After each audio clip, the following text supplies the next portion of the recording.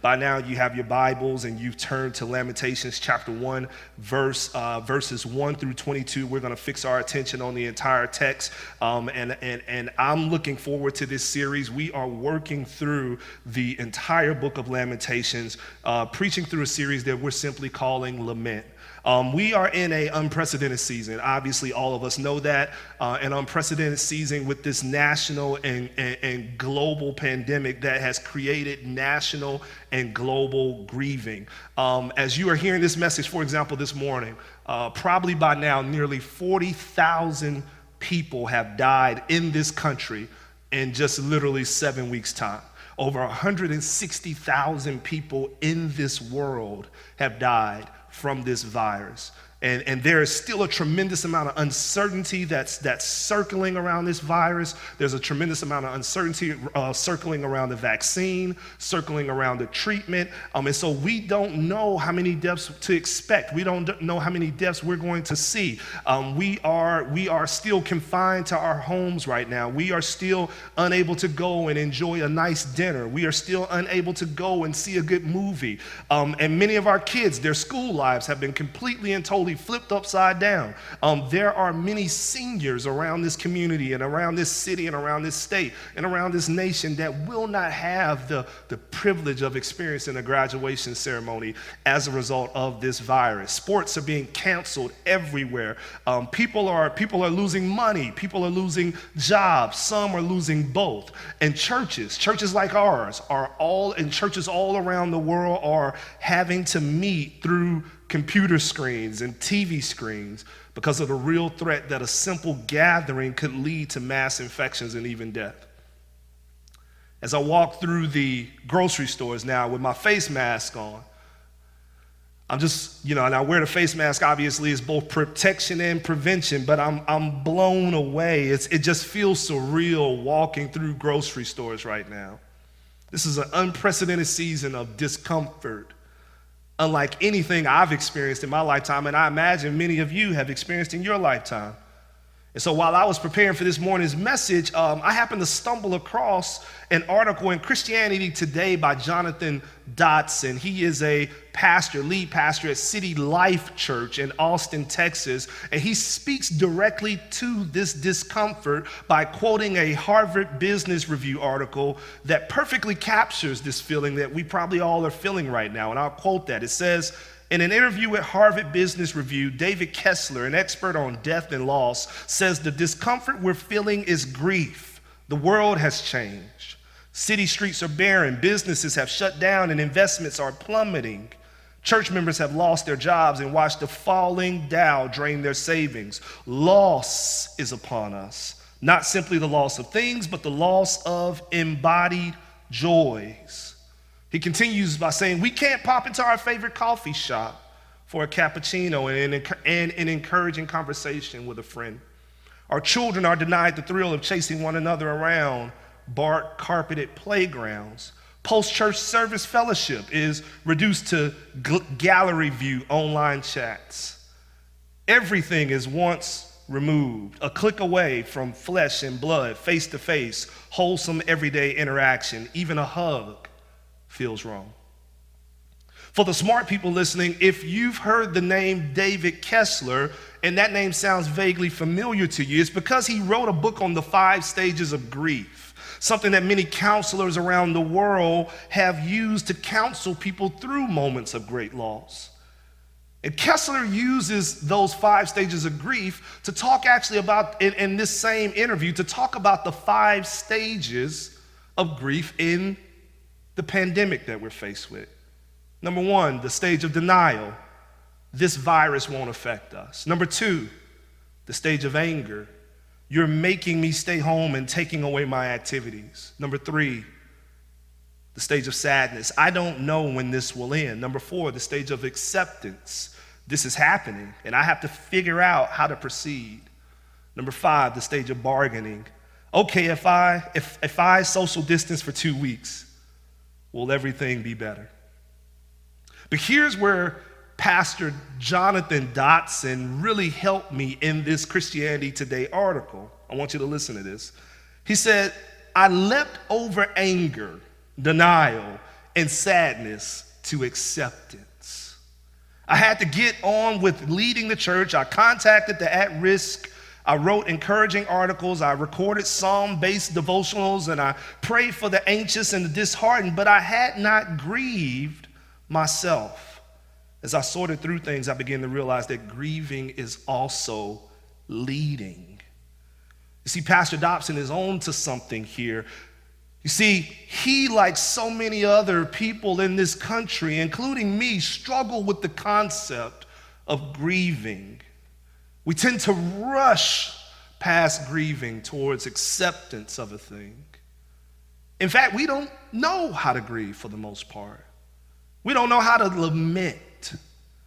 The definition of lamenting or lamentation is a formal expression of grief in the face of loss or death.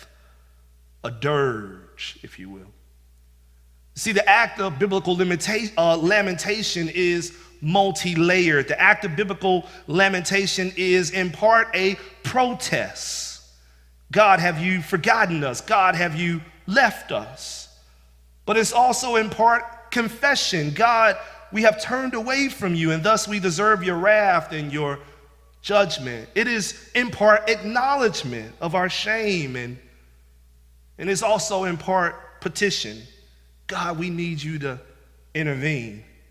You see, many biblical characters have gone through the stage of grief and lamenting. In fact, one writes an entire book about this activity, this act called lamenting, and that book is the book that we'll be studying for the next few weeks, Lamentations. You see, this book is a collection of poems that most believe were written by the prophet Jeremiah. And they were written to capture the heart of a people whose lives have been wrecked, whose city has been lost, and whose hope has been crushed. These poems capture the emotions and the state of being of the Jewish people shortly after the Babylonian siege of Jerusalem in July 586 BC that laid waste to the capital city.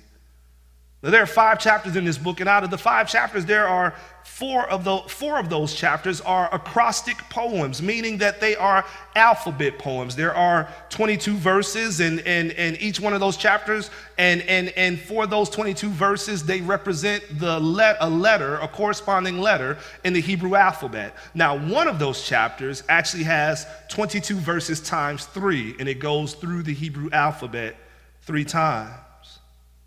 Lamentation is intended to help us see that grief is normal, and oftentimes grief is necessary to get to praise. This is a lesson many of us are still learning in America. Exceptionalism and triumphalism are what sells here in the States. And so we don't have categories for grief. Even when you look at our music, you can see that we don't have categories for grief. For example, there are, out of all of the Psalms, roughly 40% of them could be categorized as lament psalms or containing elements of lamenting. And yet, when you look at our hymnals, even all the major hymnals throughout all the major denominations, there's less than 20% within those hymnals of lamenting songs. Most of our popular contemporary Christian music does not have lament in their songs.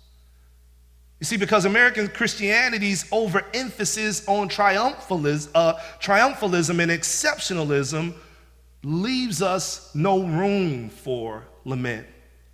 And because of this overemphasis on triumphalism and exceptionalism, we are both unwilling and unable to see faith through any other lens but victory.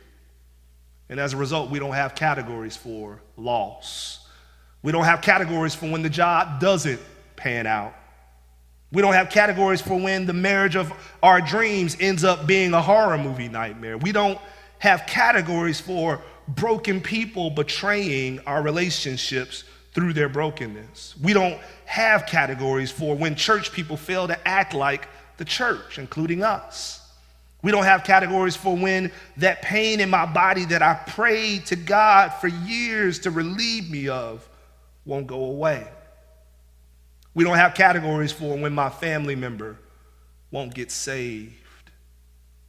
We don't have categories for why those that I love deepest sometimes are the ones that die quickest. We don't have categories to process suffering, to process agony, to process loss. And because we don't doubt, and because we don't have these categories, it is so easy for doubt to creep into our lives. After all, when you've been told for so long that in Christ Jesus you always and only win, what happens when you have to actually take an L? But see, we need this category desperately. We need a category for grief. We need a category to lament. See, oftentimes praise for God and hope in God comes through the journey of lament. And we must often journey through grief to get to the other side where praise and hope is. And this is what the book of Lamentations shows us. This first chapter is a conversation with the city itself. It's a conversation between the author, or a conversation where the author speaks and the city speaks. The city here in this chapter is named Lady Zion. Chapter 1 and chapter 2 and chapter 4 of this book all begin with the same Hebrew word, eka. That is translated how. You see, how is a statement of disbelief. And this is how this chapter begins, with the word how. How could this be? In other words, how in the world did we end up here? Lament, number one, is protesting our loss. How could we have lost everything? Lament is a cry of protest for what's been lost, and it's a raw opportunity to just ask God why.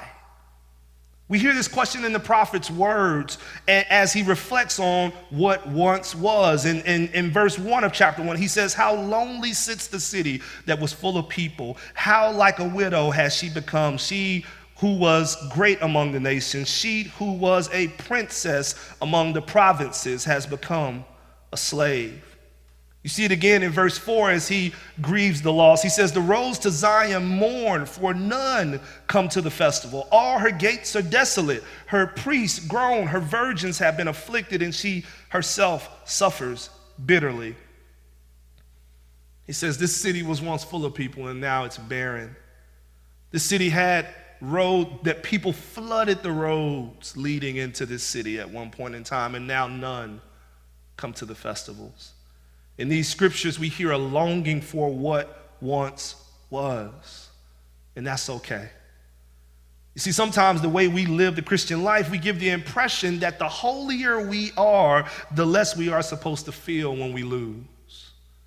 We leave the impression that just because we know of eternity, we aren't supposed to hurt about the losses that we experience in the right now. Lamentations is a reminder that those who are spiritual are still human. As we briefly mentioned last week, the presence of the spiritual is not the absence of the emotional. It's okay to grieve losses because it is only a sign that something or someone has been deeply loved. This poet grieves what has happened to this great, great city, his great, great city.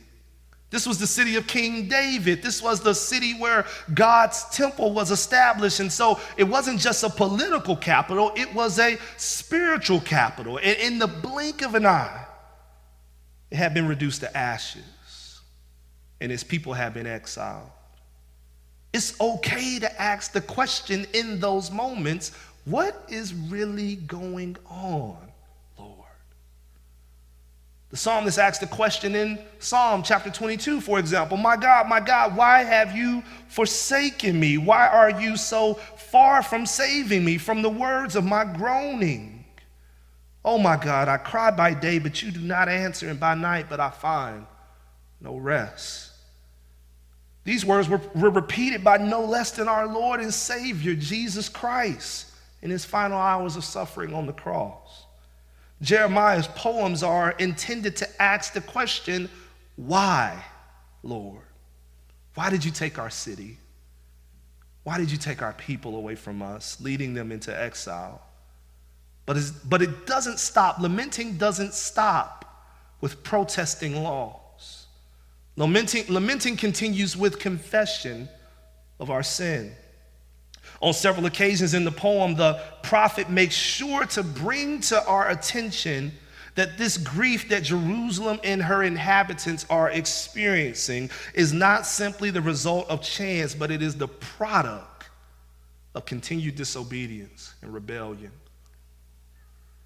In verse 5, he says, her foes have become the head. Her enemies prosper because the Lord has afflicted her for the multitude of her transgressions. Verse 8, the prophet says, Jerusalem sinned grievously, therefore she became filthy. All who honored her despise her, for they have seen her nakedness. She herself groans and turns her face away. Verse 14, my transgressions were bound into a yoke by his hand. They were fastened together. They were set upon my neck. He caused my strength to fail. Verse 18, the Lord is in the right, for I have rebelled against his word. You know, leading up to the Babylonian siege of Jerusalem, they were given, the people that inhabited the city, the people that inhabited the nation were reminded constantly by God to turn from their wicked ways, to turn from their sin, and to turn their hearts back to God. And yet they declined over and over and over again until the Lord allowed them to be delivered over to the Babylonians. Now in this moment of grief and opportunity, now in this moment of grief, in this moment, opportunity to acknowledge their sin has been permitted. Lament offers opportunity for confession. You see, part of the trouble with a constant posture of victory and constant posture of triumph like the one we have in the States is that it leaves us unable to come to grips with our own sin and the pain and the shame that it causes us and those who we sin against. See, when there's constant victory, when there's no loss, when there is no defeat, then that means that there is no sin, there is no wrongdoing. But we know that's not true. You know, one major quality of our American triumphalism and exceptionalism is to disregard our role in suffering, to ignore the fact that sometimes the suffering is, in fact, our fault. However, these lamentations will allow no such thing, because lamenting is not about passing blame. Lamenting is about facing reality. For example, if we are always victorious, then we leave no room to acknowledge our failures and our friendships that have fallen apart in our lives. Or if we leave no room for lament, then we never have the opportunity, rather, to evaluate whether we have played a role in the damaging of our relationships with our spouse or with our children. You know, we often look to the redemptive work of Jesus and the fact that in him we have complete and total forgiveness and deliverance from sin, and that we've been declared not guilty. And we take that to mean that we should no longer expect consequences for our actions. But brothers and sisters, sin carries attacks. It damages relationships. It damages marriages. It shatters business partnerships. It costs us jobs.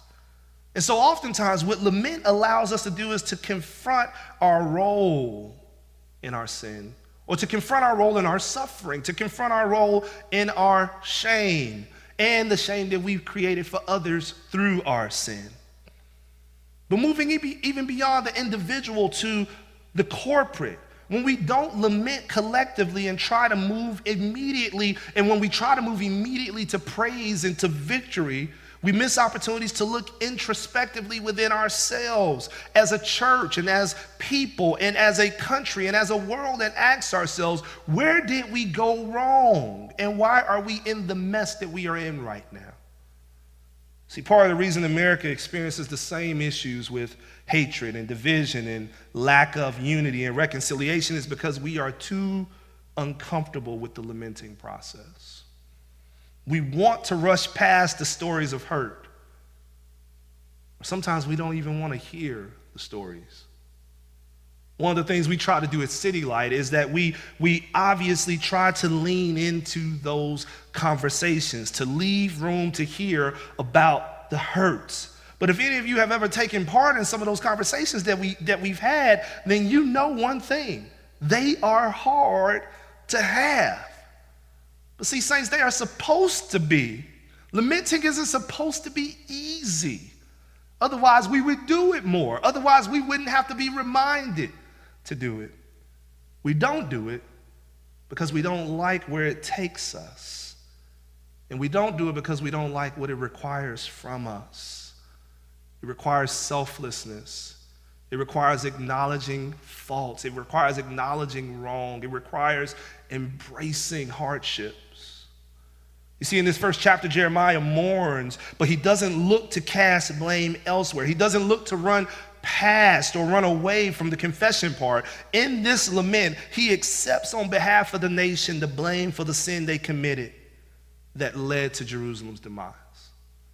And we would do well to do the same in our lamenting, whether it be individually or whether it be corporately. Thirdly, lament is acknowledging our shame. All throughout this text, there is a new sense of shame that has come as a result of this devastation to this city. What once was a mighty nation is now nothing more than rubble, and shame accompanies that. There's even a use of language of a woman being violated when you read through this text. For example, when you read through verse 8, you hear that all who honor her despise her as a result of her becoming filthy. They have seen her nakedness. You hear in verse 9 that her uncleanness was in her skirts and she took no thought of her future, therefore her fall is terrible. You hear in verse 10, the enemy has stretched out his hands all over her precious things, for she has seen the nations enter her sanctuary. We all know that the shame that is felt when a woman is violated is the deepest levels of shame that a person can feel. And so, in these moments, Jeremiah is connecting this loss to the deepest sorts of shame possible. But we also hear language of isolation in this text. For example, when you look at verse 2, you look at verse 7, you look at verse 9, you look at verse 16, you look at verse 17, you look at verse 21, there is a common theme in every single one of those verses, and it is this: there is no one there to comfort her. All have left Zion. She is left alone. You see, lament is often performed in the confines of loneliness, isolation, shame. You see, we often come to a place of lament when we have nowhere else to go. Which, by the way, probably explains why even in a pandemic like the one we are facing, there is so little lamenting taking place. You see, because even in the midst of this great tragedy, one of the greatest tragedies in a generation, we still have distractions to give us the illusion of presence and company. Netflix, social media, web meetings, etc.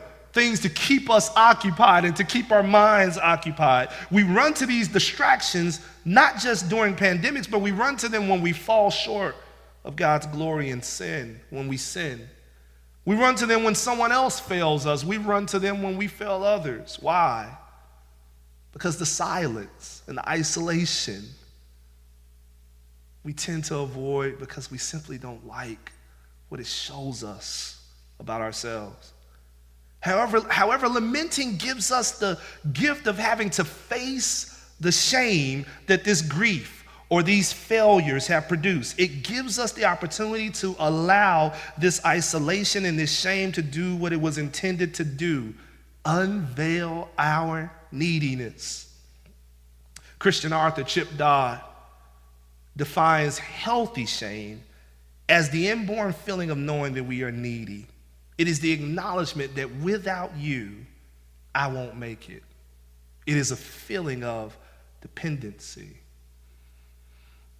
What shame does is it grants us the opportunity to not only see our neediness, but in particular to see our dependency on God. Lamenting avails us the opportunity to see our shame in that light. Lamenting avails us the opportunity to see that, yes, without God, I am alone. And I may be, in fact, despised. And I may have been laughed at. And I may have been talked about. But through it all, what I've discovered is that, God, I need you. Which leads me to my last point. Lament is petitioning God. Lamenting doesn't end with protest for what we've lost, and it doesn't end with confession of our sin, and it doesn't even end with the acknowledgement of shame and the isolation that we experience through grief. But lamenting doesn't truly end until we take the moment to desperately cry out to our God.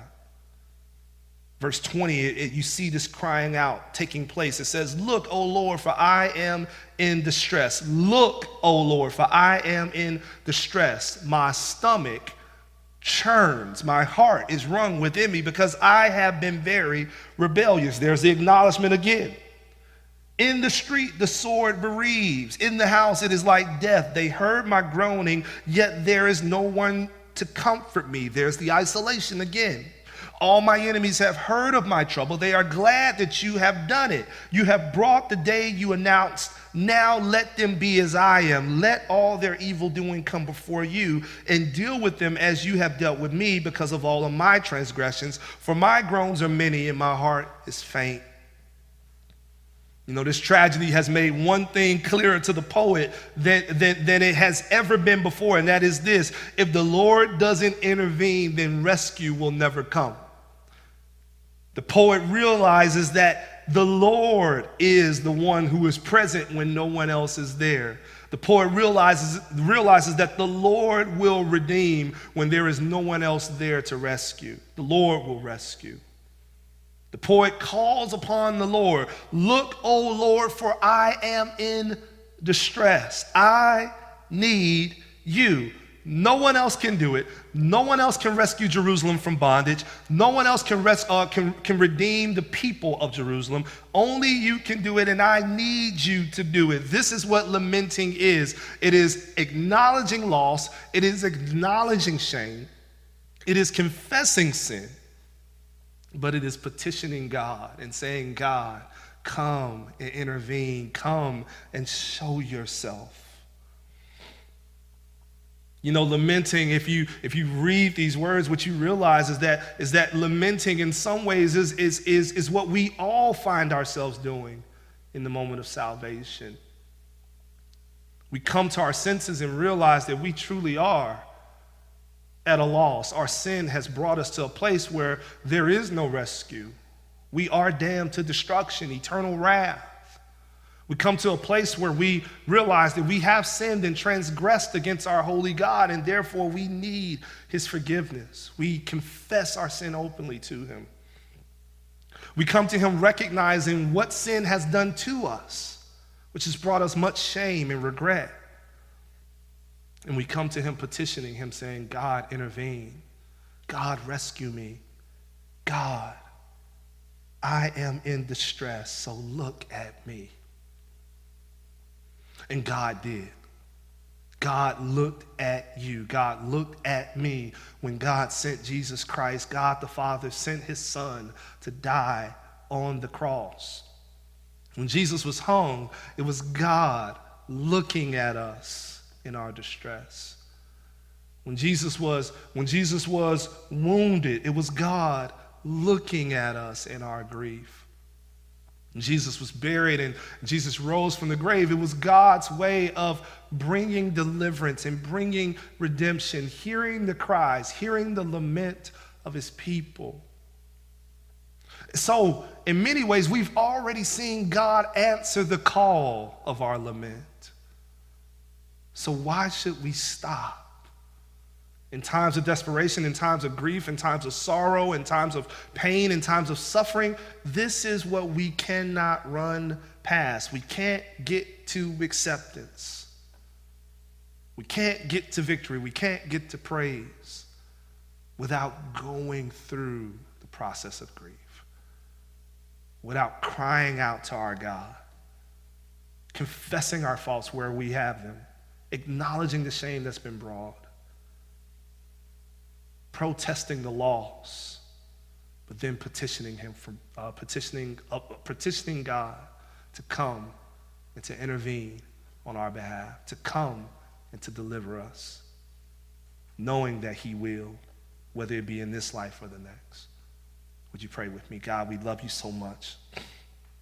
And we ask, Lord God, that you would give us a heart to lament when the time suits lamenting.